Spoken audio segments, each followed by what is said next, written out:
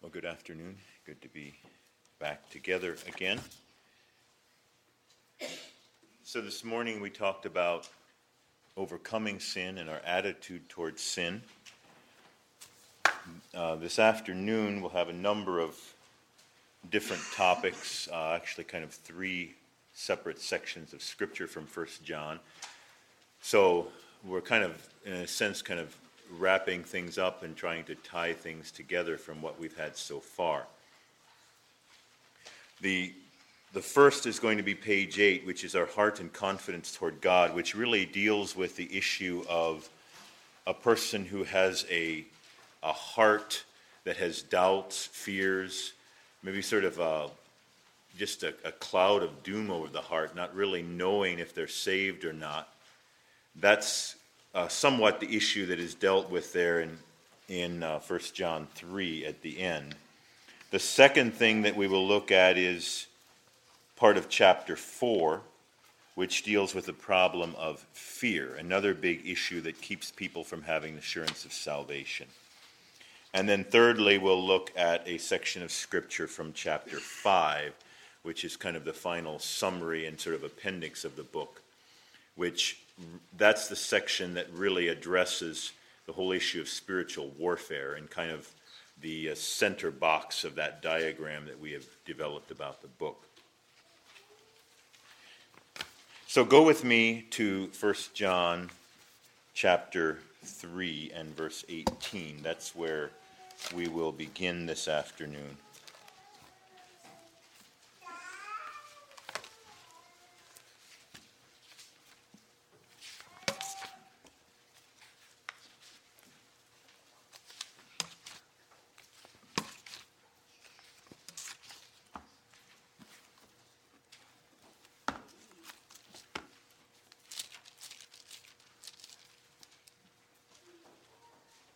My little children, and again you've got that phrase, my little children, and when he uses that phrase, he's going to say something very important. My little children, let us not love in word, neither in tongue, but in deed and in truth.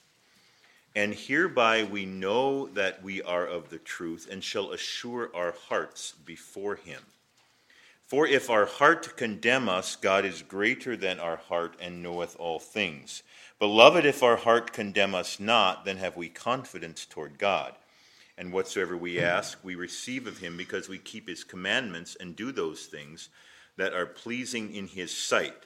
And this is his commandment, that we should believe on the name of his Son, Jesus Christ, and love one another as he gave us commandment. And he that keepeth his commandments dwelleth in love, dwelleth in him, and he in him. And hereby we know that he abideth in us by the Spirit which he hath given us. What is the goal of these verses? That's the first question I ask there. And if you look at verse 19 there, it says, hereby we know are of the truth and shall assure our hearts before him. I think that's the overall goal of the verses. The goal of the verses is that we would assure our hearts before the Father. That really comes back to the theme of the book, that we might know that we're saved. So here he's talking about assurance at a heart level, not assurance at a mind level, but assurance in the heart. Let me just use a little illustration to help us think about maybe what he's trying to say here. If I just use this for an example, if I take this folder and put it on the floor here and stand on the folder, I'm not afraid at all. I'm not afraid of falling off. In fact, I can stand on one foot. I can even jump up and down a little bit. I'm not afraid at all. Probably any of you could come up here and stand on the folder. You wouldn't be afraid at all. Now, if I take that folder and put a pole underneath and put it up about this high, now, say the folder doesn't give. It's a solid piece of wood, and it's up that high. Now, who wants to stand on it and jump around? Some of you that are carpenters wouldn't have any fear. You could, stand on one foot and stand on your tiptoes and reach something and paint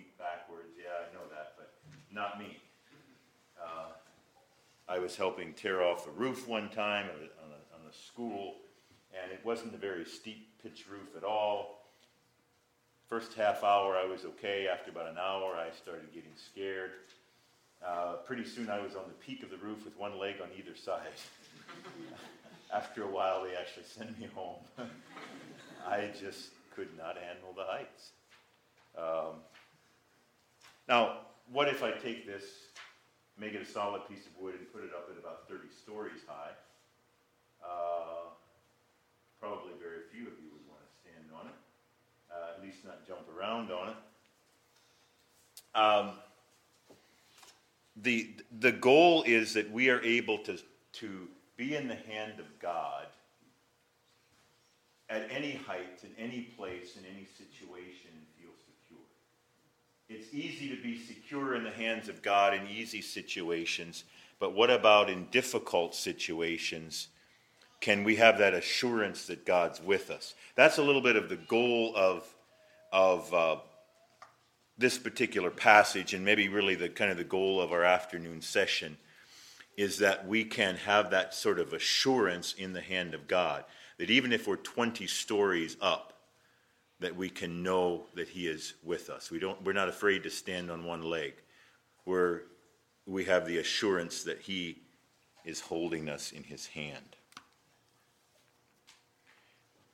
All right, let's just try to examine the text here fairly closely and look at what he is saying in these verses. And I will admit they are fairly difficult verses. And in fact, when you get to the section here on your heart condemning you and God is greater than your heart, I mean, if you pull out a typical commentary, it'll go from one page per verse and you'll have 20 or 30 pages sometimes on this section because there are different interpretations and different ideas. So I'm going to give to you what has made the most sense to me as I have studied this. But let's begin at verse 18 where it says, "My little children, let us not love in word, neither in tongue, but in deed and in truth." Now I think this verse is fairly straightforward. He says, don't just love by your words and your tongue. And I think we know what that means. Don't just say that you love someone and spout out words about how you love them. That really doesn't matter that much what you say. But he says instead, love in deed and in truth. Now,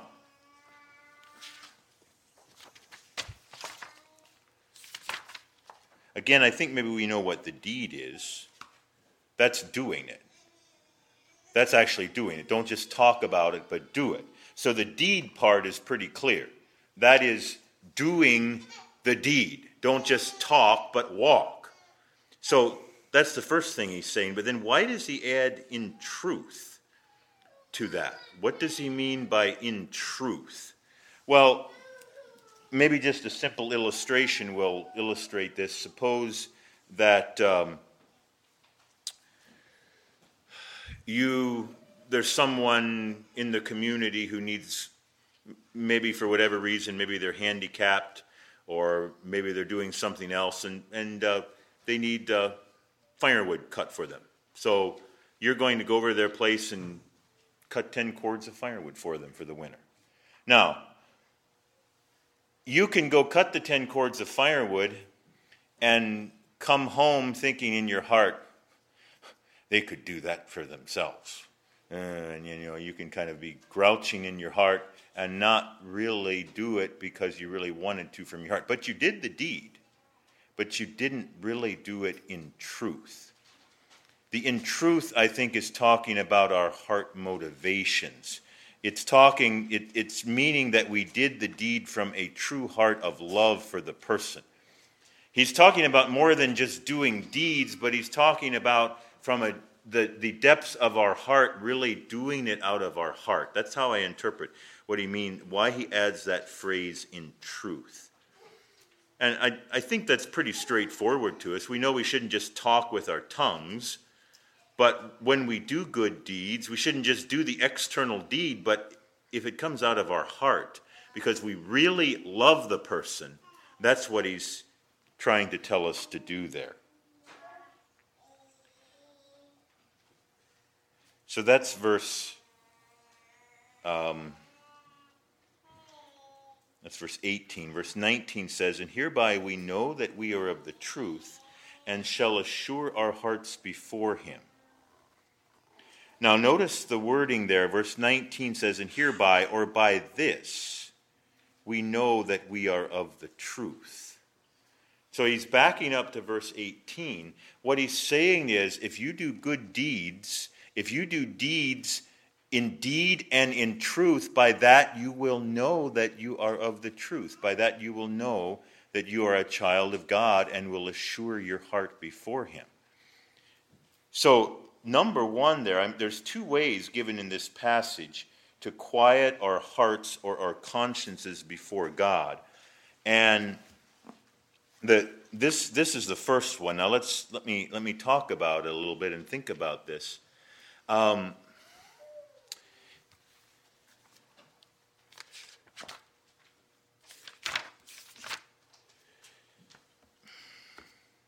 Sometimes we look at our failures.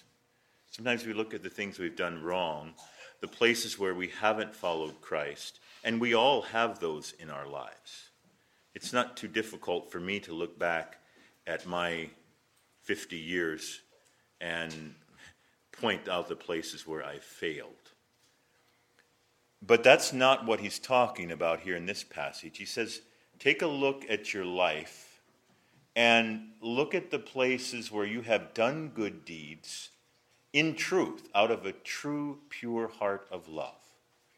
Now, really, he's kind of calling for self-evaluation there. And I think only an individual really knows their own heart. But he's saying, look back at your life. Look back at the things you have done for others. And can you identify deeds that you really did, not just because you had to do them, but because you really love the person. You really did it because of the love of Christ working in your heart. And you did the deed. You did the deed and you did it in truth. And what he's saying is this: if you look back over your life and you find such a deed, or hopefully more than one, he says that is evidence that you are a child of God. Or at least you were a child of God at that point in your life. Now, why is that? Because you cannot do something in deed and in truth without being a child of God. An unbeliever cannot do something out of a deep spirit level love for someone else, because you can't have. An unbeliever does not have that love of God at that level. I don't know if that makes sense to you, but that's really helped me in my life. Instead of looking at your failures, look at the positive things that God has actually done in your life. Look at things that you have done for others, and you really did it because of the love of God. And if you can find those, that's evidence you're a child of God. It's very clear that he says, by this you will, that's what he says in verse 19. Very clearly, hereby we know that we are of the truth. When we can identify those deeds done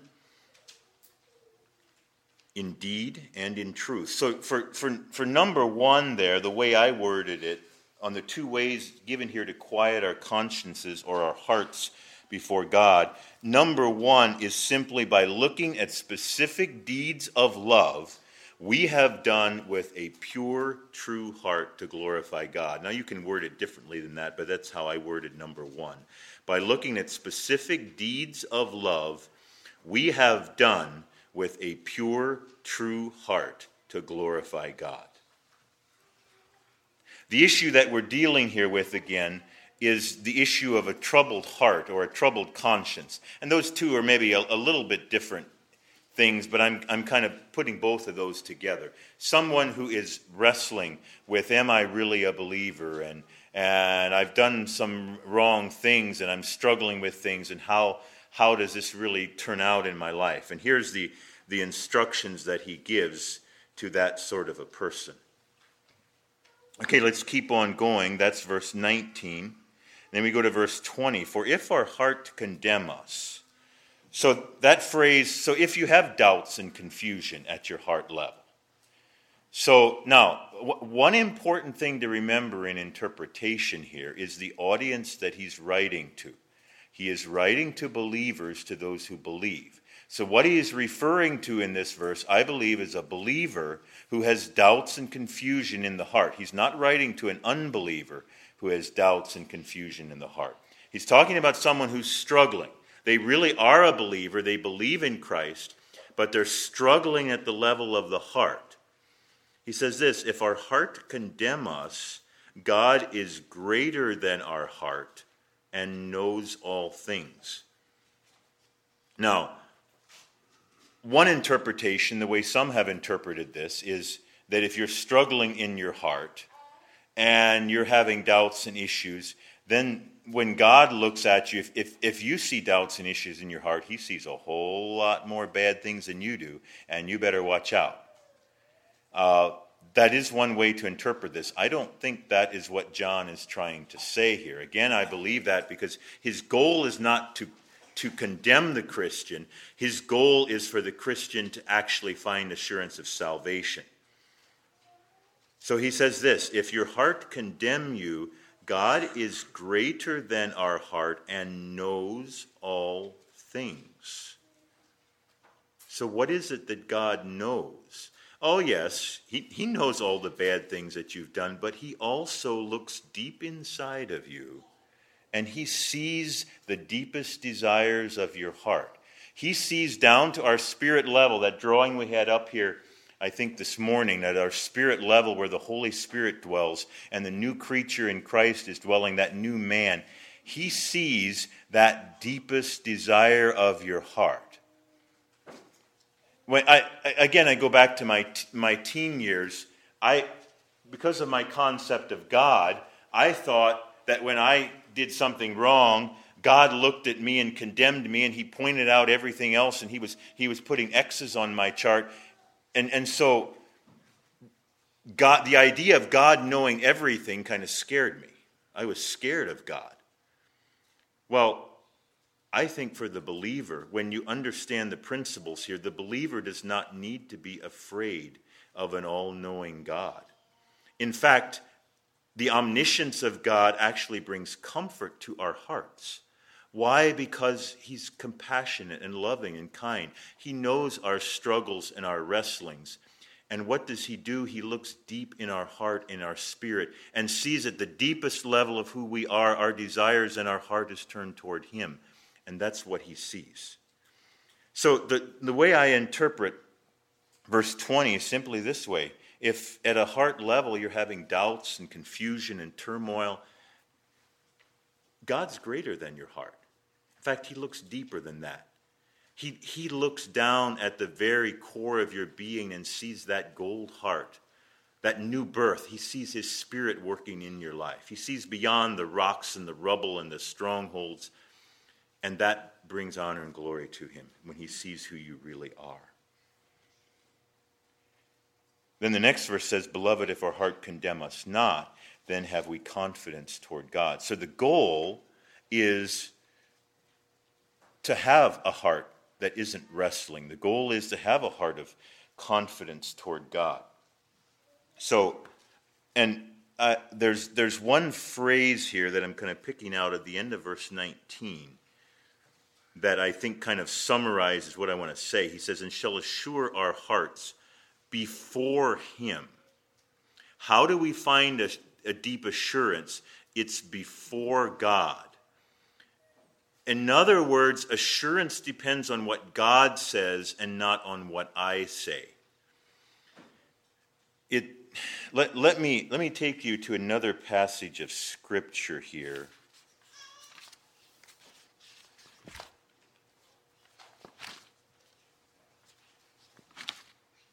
1 Corinthians chapter 4, and just read a few verses here.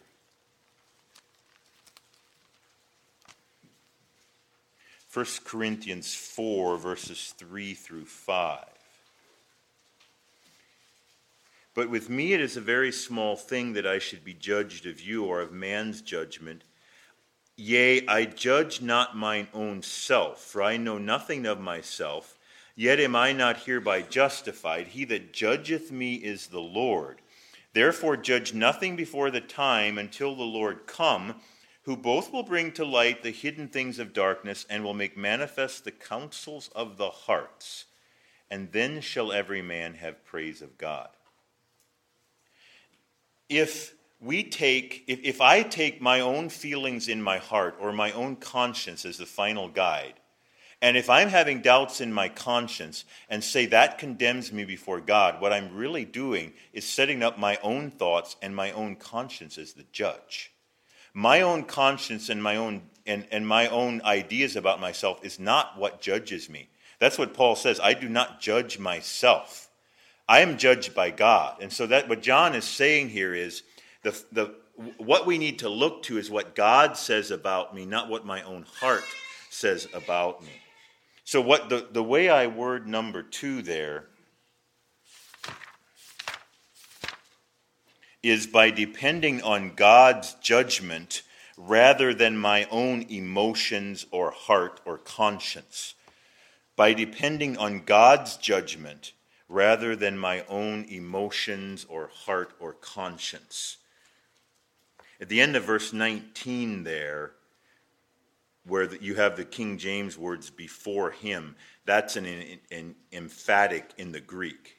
The way it's written in Greek, that's very emphatic. So he doesn't just add it kind of as a thought at the end. It's very important to the context of the verse. Before God, not before my own heart. The next line there, I kind of already mentioned this. Let me find the words the way I have it here. The omniscience of God should relieve, not terrify us. Those are the words of John R.W. Stott in a commentary, so that's where I got that phrase. The omniscience of God should relieve, not terrify us. Now again, keep in mind this is an audience of Christians. For the unbeliever, it's very different. For the unbeliever, yes, God does look at his sins and condemn him because of one sin, but he's writing to believers. So the audience here is very important in how you interpret the last part here of 1 John chapter 3.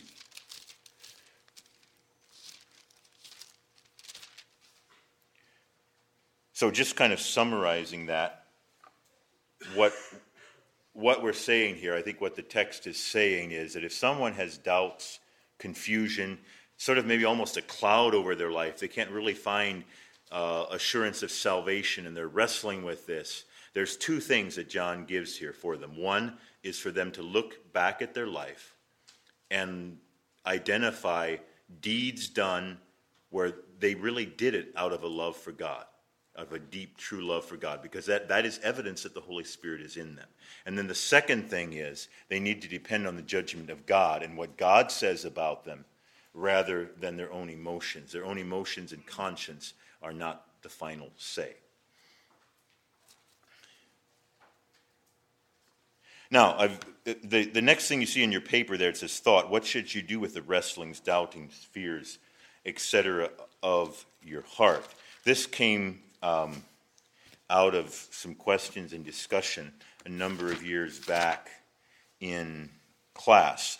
Now, try to make sense of the question. So the person who has doubts, confusions, fears, and they're wrestling with these things in their heart, I don't know if you ever tried this, either in your own life or with someone else. You tell them, just forget about all that stuff. That's not true. Just believe God.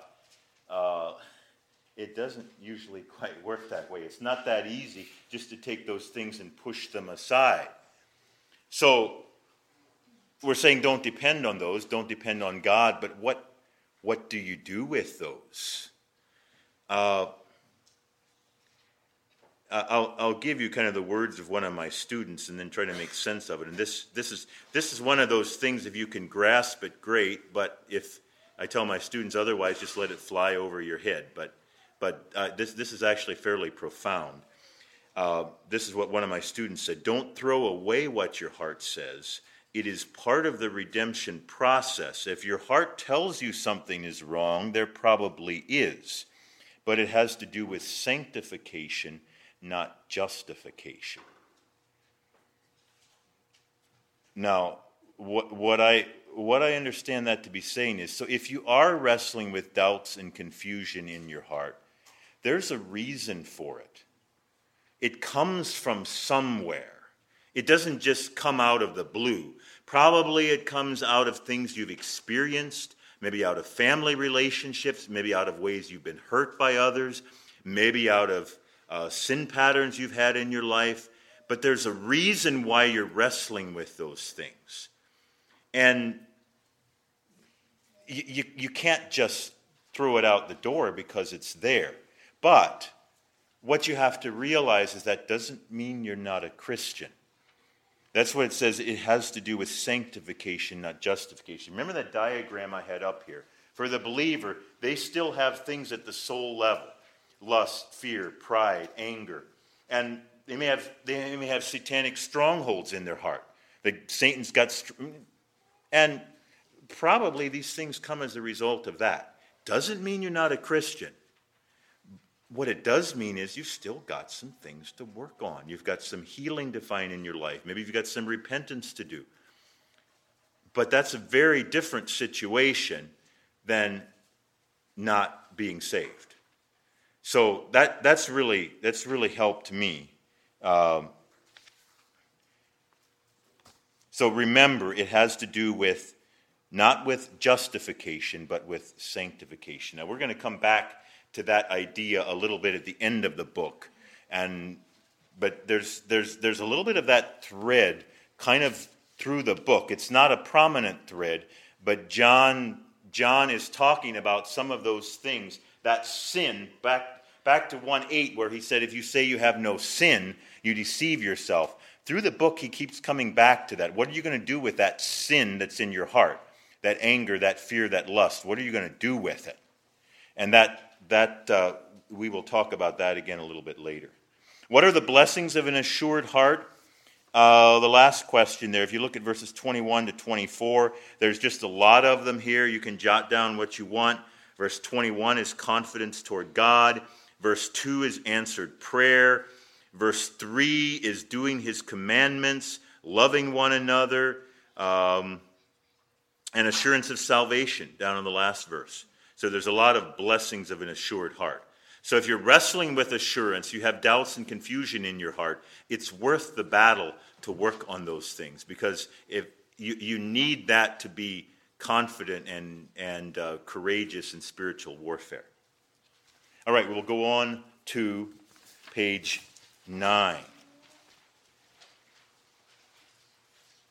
And there we go over to 1 John chapter 4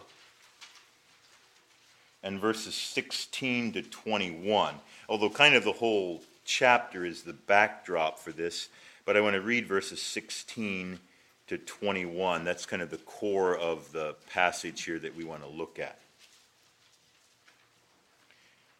And we have known and believed the love that God hath to us. God is love, and he that dwelleth in love dwelleth in God, and God in him. Herein is our love made perfect, that we may have boldness in the day of judgment, because as he is, so are we in the world. There is no fear in love, but perfect love casteth out fear, because fear hath torment. He that feareth is not made perfect in love. We love him because he first loved us. If a man say, I love God, and hateth his brother, he is a liar. For he that loveth not his brother whom he hath seen, how can he love God whom he hath not seen? And this commandment have we from him, that he that loveth God love his brother also.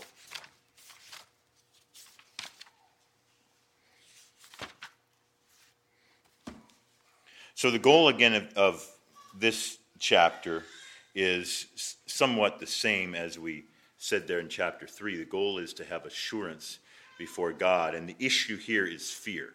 If you have fear in your life, it's going to definitely hinder you from having assurance and having a deep joy in Christ. A couple of questions here to get us thinking at The first, does God love you or does God hate you? Well, I suppose if I'd all ask you all that individually, you all know the right answer. You know that God loves you. But suppose your children die in a fiery crash by a drunken driver, and then your spouse dies, and then your house burns down, and then you get cancer. Does God still love you? Now, I know you still know the right answer. Yes, God loves me, but have you ever had, and again, all we can do is look honestly at our hearts. There's a difference between a head knowledge and a heart knowledge. How much would it take till you get kind of mad at God and doubt God? That's somewhat the question there. I remember one time in class, I was really pushing my class on this issue. Does God love you or does God hate you? And of course they all said God loves me. And so I asked, well, how do you know God loves you? Well, the typical answer I get is because the Bible tells me so. And yeah, that's good. But then I'd say, well, I'd say, well, maybe you've got it all turned around. And I just kept pushing them. And you're just saying that because you're brought up in a Mennonite home and you know that's what you're supposed to say. And kept pushing them. And I remember one particular case, there was a young lady in the back of the class. And finally she started crying. I don't know, what did I do? Okay. And then out of her tears came actually what I was after. She said, I know God loves me because, and she started telling a story from her life where there was something difficult in her life and she knew that God was with her in that story. And what I want you to see from this passage is essentially that's the difference between a head knowledge and a heart knowledge. A head knowledge is only knowing the facts because you've been taught it. A heart knowledge is when you can tell stories about the love of God and you can testify to his love in your own life. If you can look back at your life, at the difficult times in your life, and you can tell stories and see God's love through that, then you know the love of God has gotten down into your heart. So I've kind of already talked about the second question there. But let's now look at the text. And I'm going to begin at verse 18, a very familiar verse to us probably, but maybe kind of the key verse, at least in what I want to pull out of this chapter.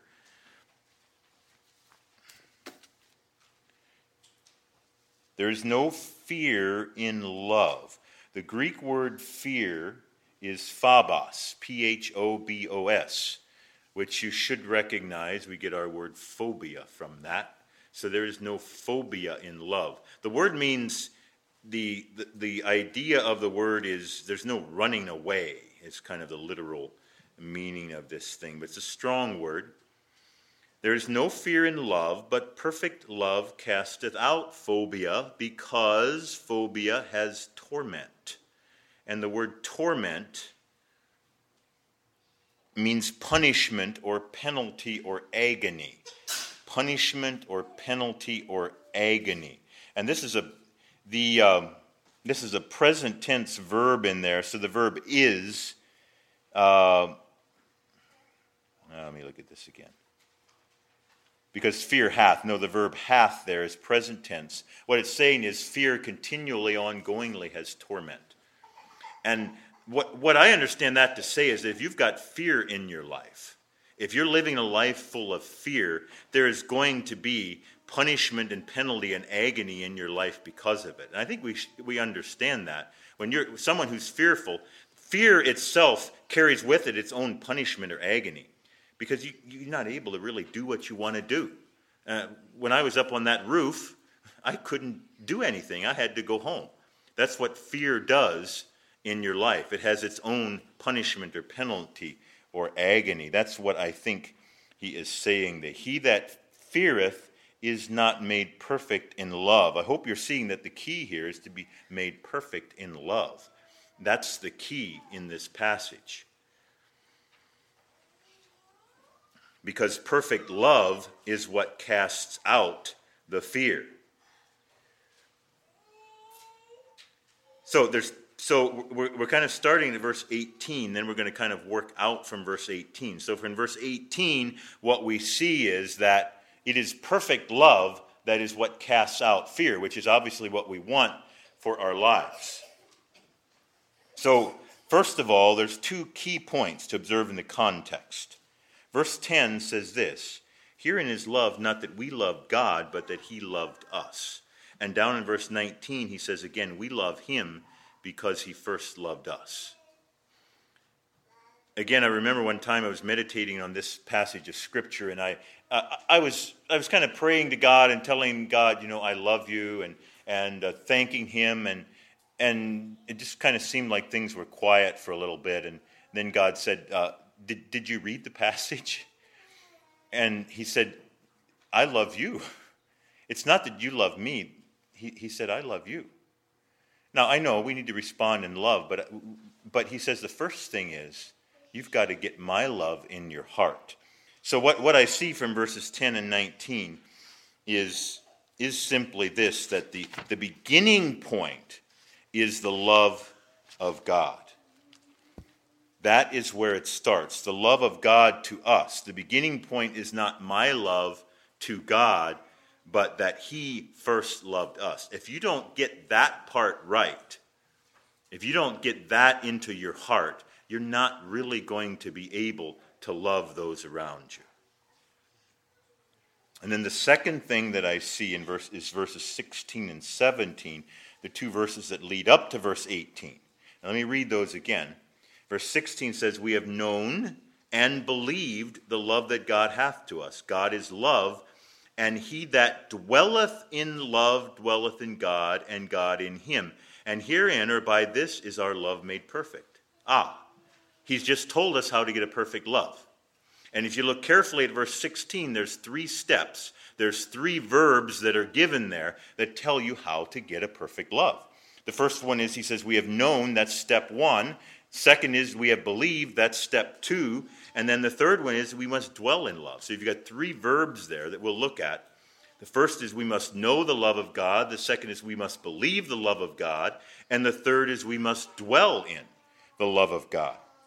So verse 17 says, "Herein is our love made perfect, that we may have boldness in the day of judgment. Because as he is, so are we in the world." If we don't have a perfect love, we're going to have fear in our lives, and we're not going to be able to have boldness, either in this life or when we get to the judgment. So I go on down to the 3-point outline on how to be made perfect in love, which I just gave to you. Number 1 is we must know the love of God. Number 2, we must believe the love of God. And number 3, we must dwell in the love of God. And now I want to look at those 3 a little bit and what it means. So being made perfect in love, it doesn't mean just loving God more. It doesn't mean that I need to go out and put more effort into loving God and praising God. That's not what it means. In fact, it primarily comes by understanding and knowing the love of God to me. That's the starting point, which we'll see here. So number 1 is we must know the love of God. This would be the intellectual part of it. Knowing is primarily, it's more than a head word, but for what we're doing here, it means knowing the facts. It means knowing that God loves me, and knowing that the Bible tells me so. It means knowing that Christ died on the cross because of his love for me. And so I'm not going to spend a whole lot of time on that, but I think it's just simply, it's knowing the story of the crucifixion and the resurrection. It's knowing that Christ lived a perfect life. So it starts there, but number 2 is critical. We must believe the love of God. Now you say, well, yeah, my first response is, well, yeah, I believe that he loves me. But believe here takes it down into the heart. As long as things are going well for us, yeah, we think God loves us. But when things get a little difficult, then it's very easy for us to have doubts in our heart. We might not express them because it's not the Mennonite thing to do, But really, do I know in my heart, when something difficult happens, maybe there's an accident in my family, or cancer in my family, or abuse in my family, or difficult things happen to me, do I know in my heart, do I still believe and feel that God loves me? I want to look a little bit here, going back up to verses 12 to 14 here. Let me read those verses. No man hath seen God at any time. If we love one another, God dwelleth in us, and his love is perfected in us. Hereby know we that we dwell in him, and he in us, because he hath given us of his Spirit.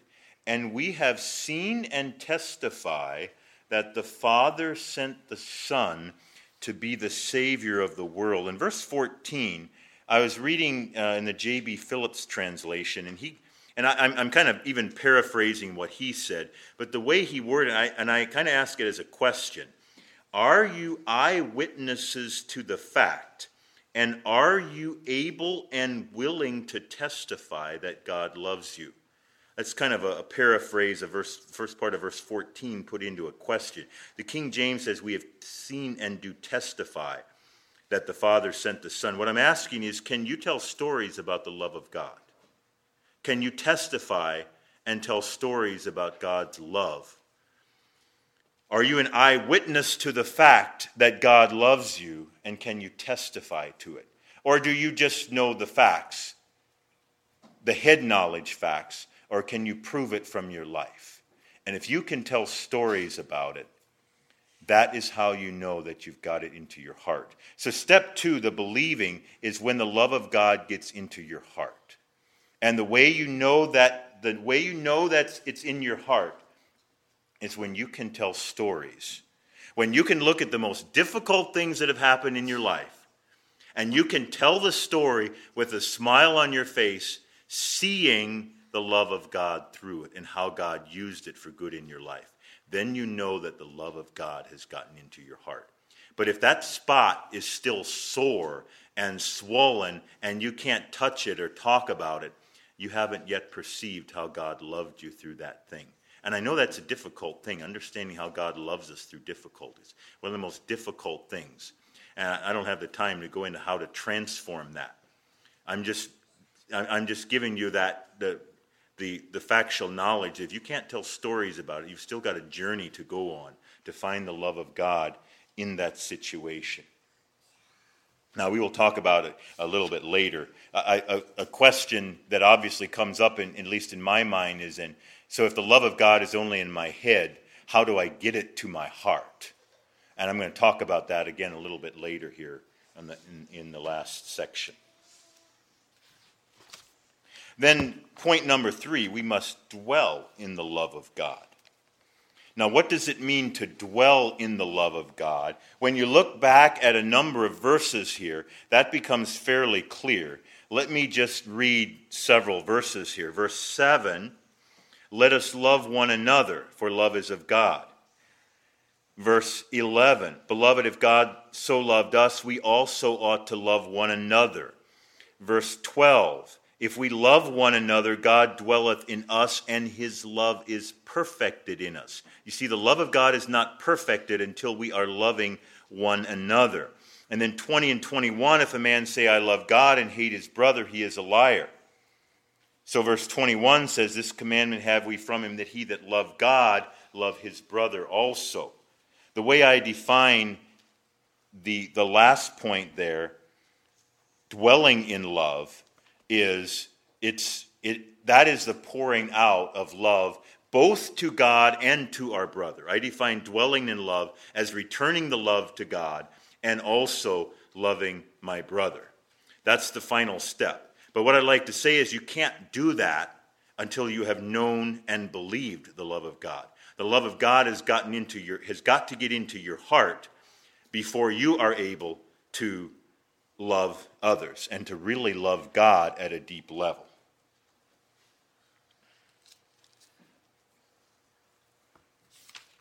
Perfect love this is the black print there, is not flawless love. Perfect love doesn't mean that you're loving perfectly or flawlessly. That's not what John means. He's talking more about perfected love. Perfect love is not flawless love, but it is love that has attained the goal of loving others. Perfect love is not flawless love, but love that has attained its goal of loving others. So perfect love is love that has gone through those 3 steps. To know the love of God, to believe the love of God, and then thirdly, to dwell in that love is to let it flow back to God and to others. So let me do a little diagram maybe to help us picture this just a little bit.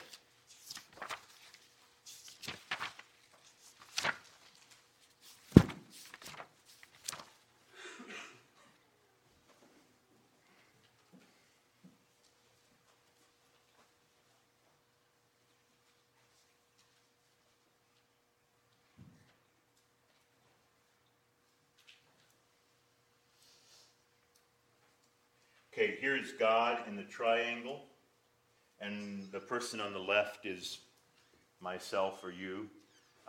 So the love of God comes down into our hearts. It goes from our head down here to our hearts. So that arrow we can label number 1 is to know, and number 2 is to believe. So the first 2 steps are actually having to do with the love of God getting into our heart. The third step then is that love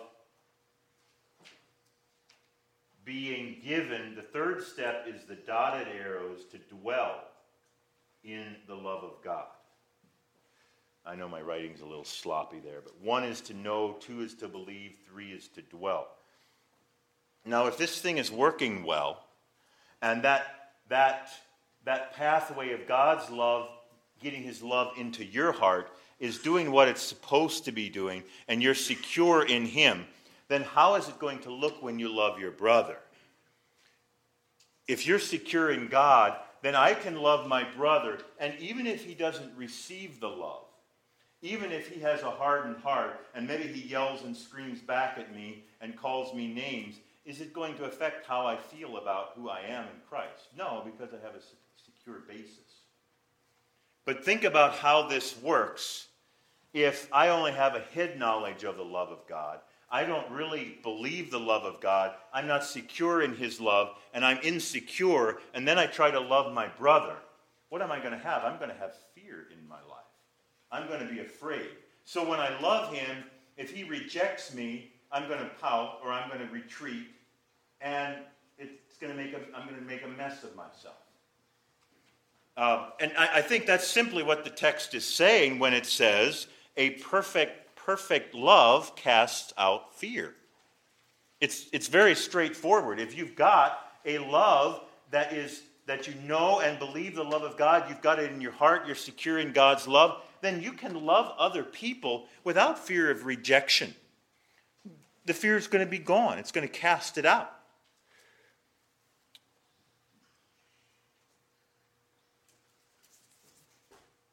So it isn't some magical formula how to get rid of fear. It's simply straightforward. Let the love of God get deep into your heart, and suddenly you'll find fear gone.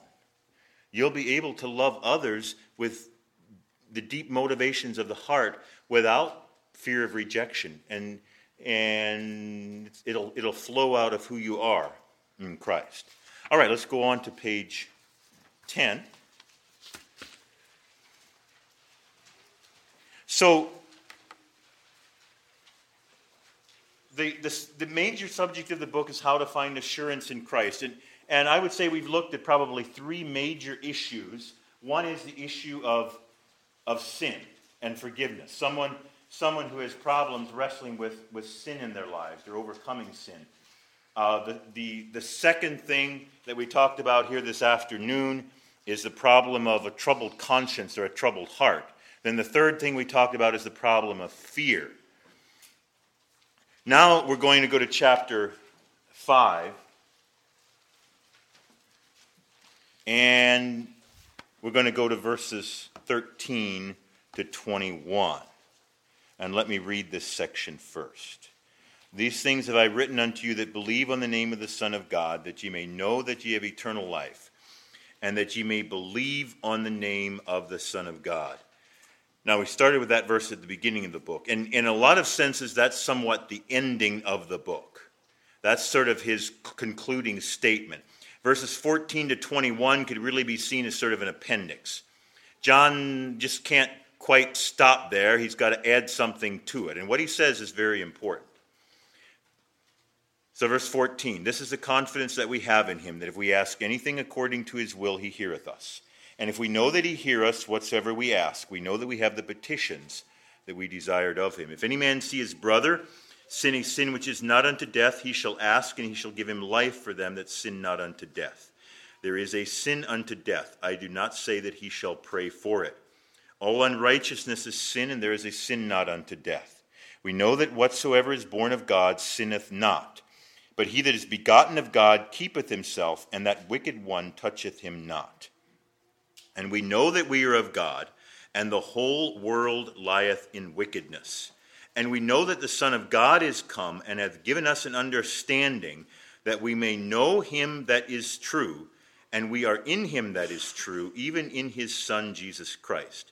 This is the true God and eternal life. Little children, keep yourselves from idols. Amen. Now, what a way to end a book. Probably of any books in the New Testament, this is one of the most blunt, maybe unexpected endings. And yet, if you understand his whole progress in the book, it does make sense. But little children, and again, notice that phrase, like one more thing I want to tell you, and this is important. Keep yourselves from idols. Okay, going back there to our notes.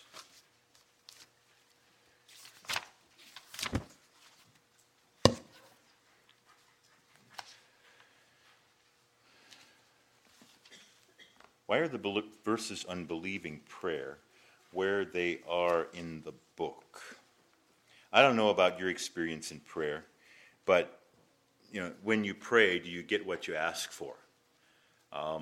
Hopefully we can all point to answers in prayer, but this sounds like the kind of life I'd really like to have. This is the confidence that we have in him, that we ask anything according to his will, he heareth. He hear us. And if we know that he hear us, whatever we ask, we know we have what we ask for. Wow, that's someone who's doing well in their spiritual life. Why is it here at the end of the book? I think because that's not going to happen unless you've got the assurance of salvation.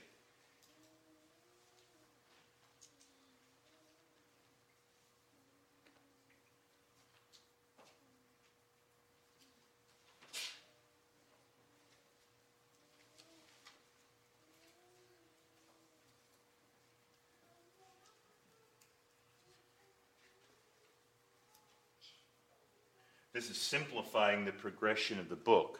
But up chapter 1:1 through 5:13 deals with assurance of salvation.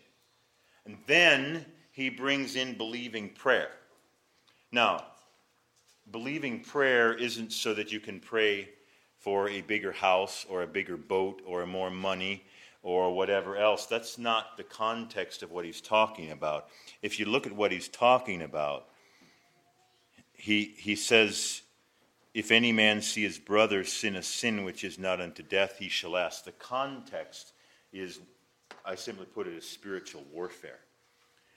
Believing prayer and answers to prayer is not in the context of our own personal needs and wants. It's in the context of warfare for the kingdom of God, for our brothers and sisters that are struggling.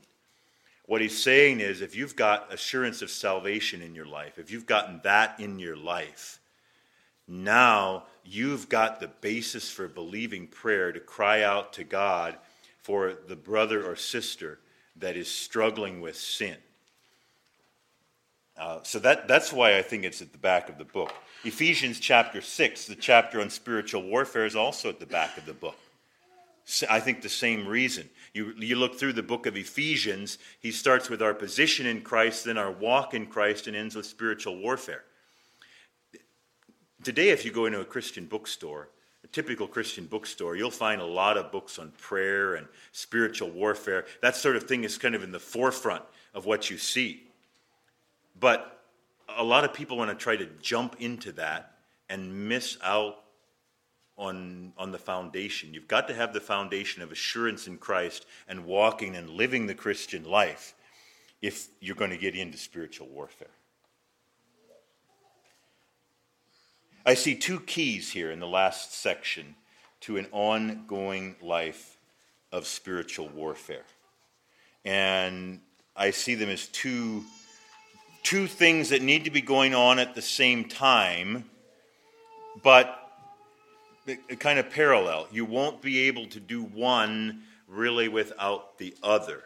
The first one, 5:14 to 16, is probably what we usually think of when we think of spiritual warfare. This is what I was talking about. You can label that one prayer. You can put in prayer, fasting, spiritual disciplines. All those are things that have to do with spiritual warfare.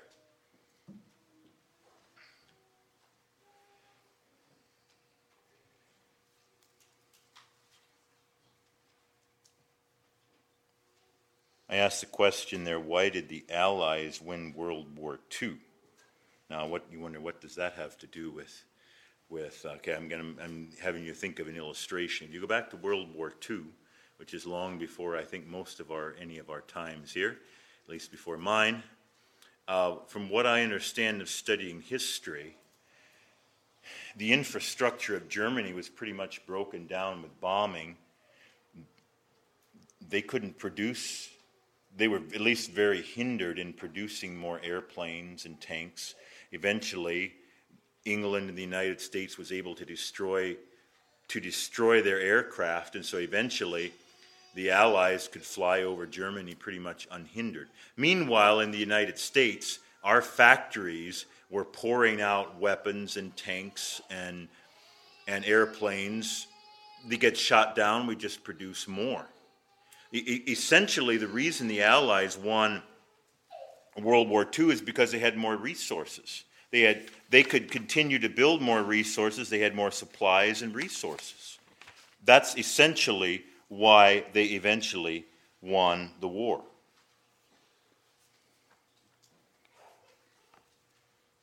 Now, let me ask you, in spiritual warfare, who has the most resources?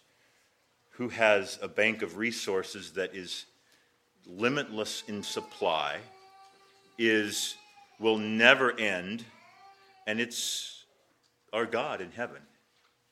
We've got all the resources that we need in spiritual warfare. God is ready to provide everything. And how do you access it? Well, I think one key, maybe the biggest key, is prayer. Obviously, our lives and living our lives, but in the setting here he's writing about in John, I think that's what prayer is. Prayer is accessing those resources of God. Prayer itself is depending upon God and not our own resources. We're calling upon God who has the resources. What the Allies would do if the armies got into a difficult situation and they knew where the enemy was, they could just radio for help, and they'd send the bombers in and bomb those coordinates. Well, we have the same means in our life. Where there's spiritual resistance, we need to pray. And so prayer is one of that's what I kind of have for number one there. John Piper, in his book, Let the Nations Be Glad, said this: prayer is primarily a wartime walkie-talkie. Now, maybe we need to upgrade that. The younger generation doesn't know what a walkie-talkie is, but it's one of those things you talk into and someone can hear it at the other end. Prayer is primarily a wartime walkie-talkie, so we can call headquarters for everything we need as the kingdom of God advances in the world. It is not surprising that it malfunctions when we try to make it into a domestic intercom to call upstairs for more comforts in the den. It wasn't designed for more comforts in the den. It was designed for warfare. And if we change the purpose of it, it is going to malfunction. It won't work. So, what we are dealing with at this point again is we're really talking about that middle box of the three boxes I had. We had little children. Now we're really talking about the box of young men. As we find ourselves in the box of young men in spiritual warfare, how do we effectively enter into spiritual warfare? And that's a big topic, and John's just really giving us a few keys here at the end of the book. I don't think he's trying to completely address the situation. You go to Ephesians chapter 6, and Paul gets into it a lot more deeply, and James deals with it in James chapter 4. But the two things he does say, one is he focuses on prayer. The second thing that he says, and I'm picking out, I would say this section is verses 19 to maybe 18 to 21, but I'm particularly going to focus on that last verse where he says, little children, keep yourselves from idols. And what does that have to do with spiritual warfare? Okay, the word keep yourselves. Now, again, I ask what tense. So I'm reviewing what I gave you a couple nights ago. There's basically here probably two tenses he could use. One is the present tense. If he used the present tense, he would say, little children, keep on keeping yourselves from idols. If he used the aorist tense, he would say, at this point in time, keep yourselves from idols. Now, when I looked at this, and I suppose if I ask you what you think it is, at least typically the answer I get is the present tense. That's what I expected to find, and that would make sense, but that's not what he wrote. He used the aorist tense here. Point in time action. Little children, at this point in time, keep yourselves from idols. Now, what does that mean? And again, this is what has made the most sense to me. Let me give you the example of a drunkard. A drunkard who wants to quit drinking. He decides he's going to quit drinking, and the next morning he wakes up and says, "What am I going to do today?" Next morning he says, "Yes, I'm going to keep on. Today I'm not going to drink." The next morning he gets up again. He's kind of depressed. I'm not going to drink today. Again, the next day he makes the same decision. And, the third day, the same thing. Every morning when he makes up, he keeps on making a decision to not drink. Now, yeah, there's some validity in that, but I don't think that's not the sort of commitment that John is trying to get us to make. I think what he wants us to say is this. Right where I am in my life now, he says, I want you to, at this point in time, make a decision that you are going to fight this battle for the rest of your life. What that drunkard needs to do is, I am going to quit drinking. I've made a decision that I am going to quit drinking, and I'm going to hold to that decision for the rest of my life. Now, that doesn't mean he's not going to struggle with it after that, but he doesn't have to wake up every morning and say, now what am I going to do today? Instead, he knows he's made the decisions, he's planted his foot down firmly, and he knows that he doesn't want to drink. I think that's the sort of decision that John is asking us to make here. Little children, make a firm, solid decision right now that you are going to keep yourself from idols. Now, what is an idol? I think we know what an idol is. It's, yeah, there's idols of wood and stone, but an idol is anything that we put between ourselves and God. And that can be a lot of things. It can be pleasure, it can be sports, it can be music, it can be places we go, it can be a vehicle, it can be family, it can be a spouse, it can be our standing, it can be our reputation. There's lots of things that can become idols in our lives.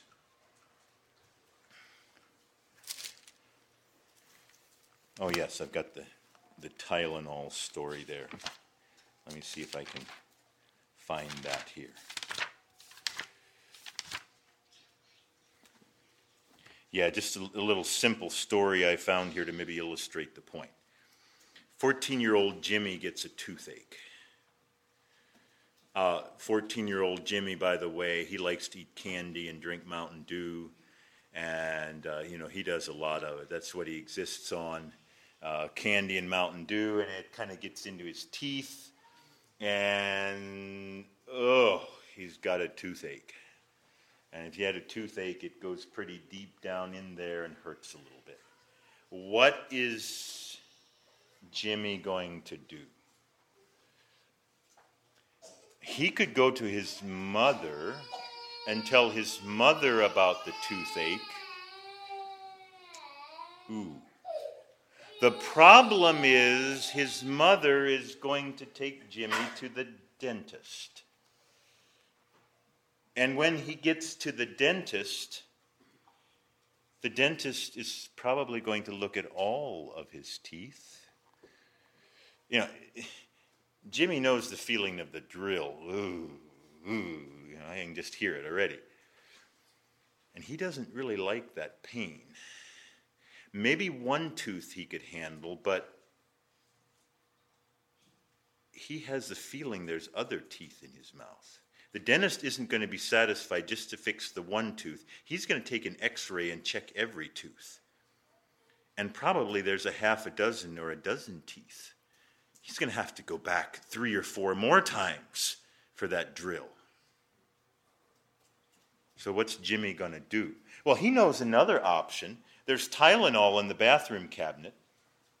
If he takes about 2 or 3 Tylenol, pops them in his mouth, that'll get rid of the pain. And that's a whole lot simpler. Then he doesn't have to deal with the dentist's drill. So he goes into the bathroom, takes 2 or 3 Tylenol, and, maybe eventually his tooth rots and comes out. But hey, he took care of it that way. And of course, he's got a half a dozen more and another dozen that are coming.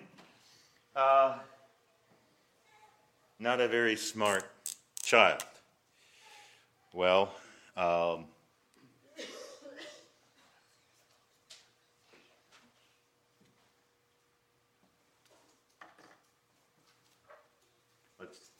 let's do a diagram here.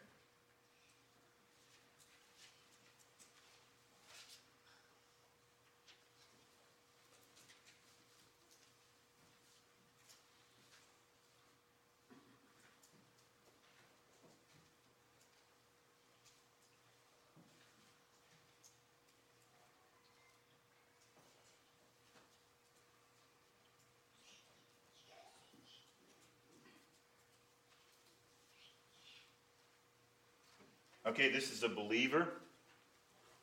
He's got the new birth. He's got the Holy Spirit in him. He's got the new man.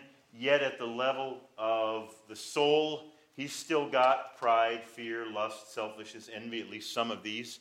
He's still got issues that he needs to deal with. Now, if you've got those issues, and if you're not living in the fullness of the Spirit, you're probably going to get some wrong acts and deeds out here.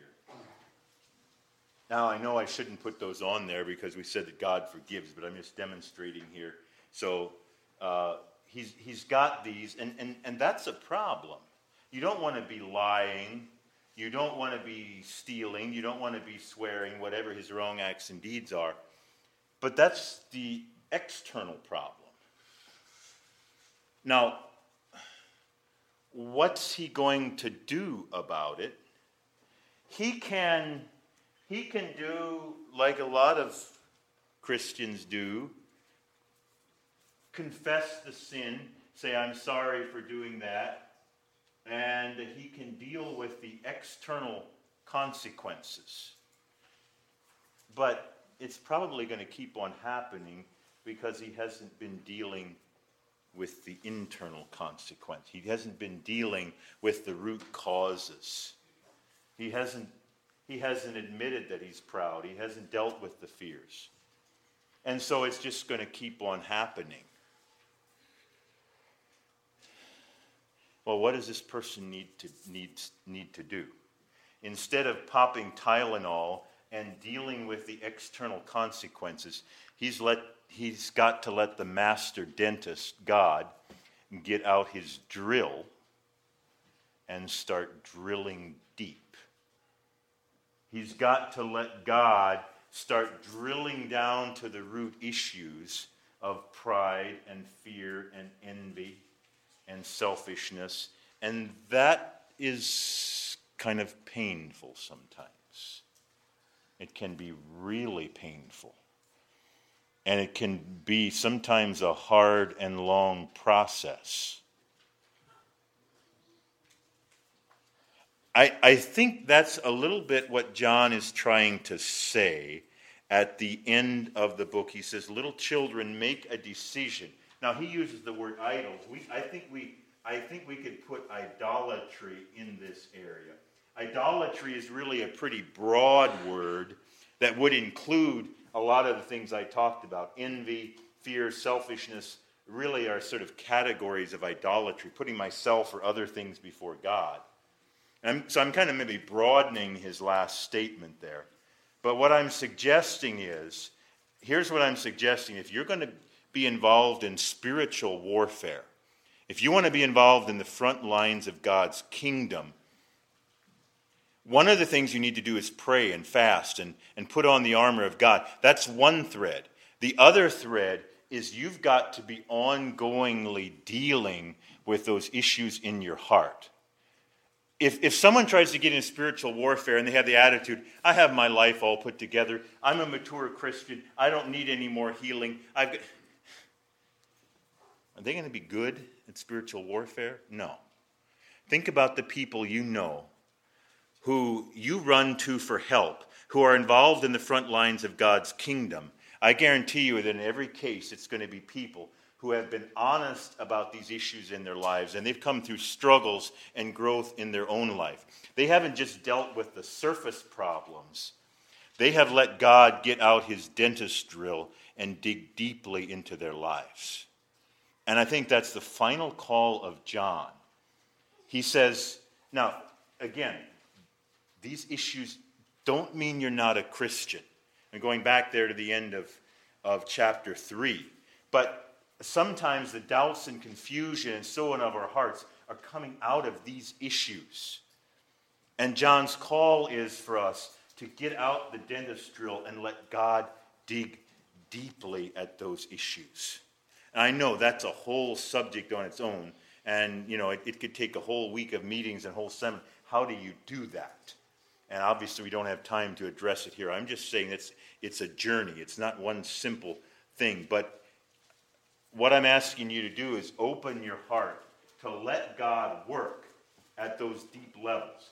Don't go around thinking, I'm mature, I'm 50 now, and I've got it all put together. No. We need to, until the day we die, continue opening up our lives and continue growing. That's what's going to make us effective in the work of God's kingdom. So the main thrust of the book is that we might have assurance of salvation. But assurance of salvation is not an end in itself. The goal of the book is not just that you know you're going to heaven and you have fullness of joy. The goal of the book is then that you can begin to share that love, to share that in outreach to other people. That's really the final point that John is trying to take us to. All right, I will turn it back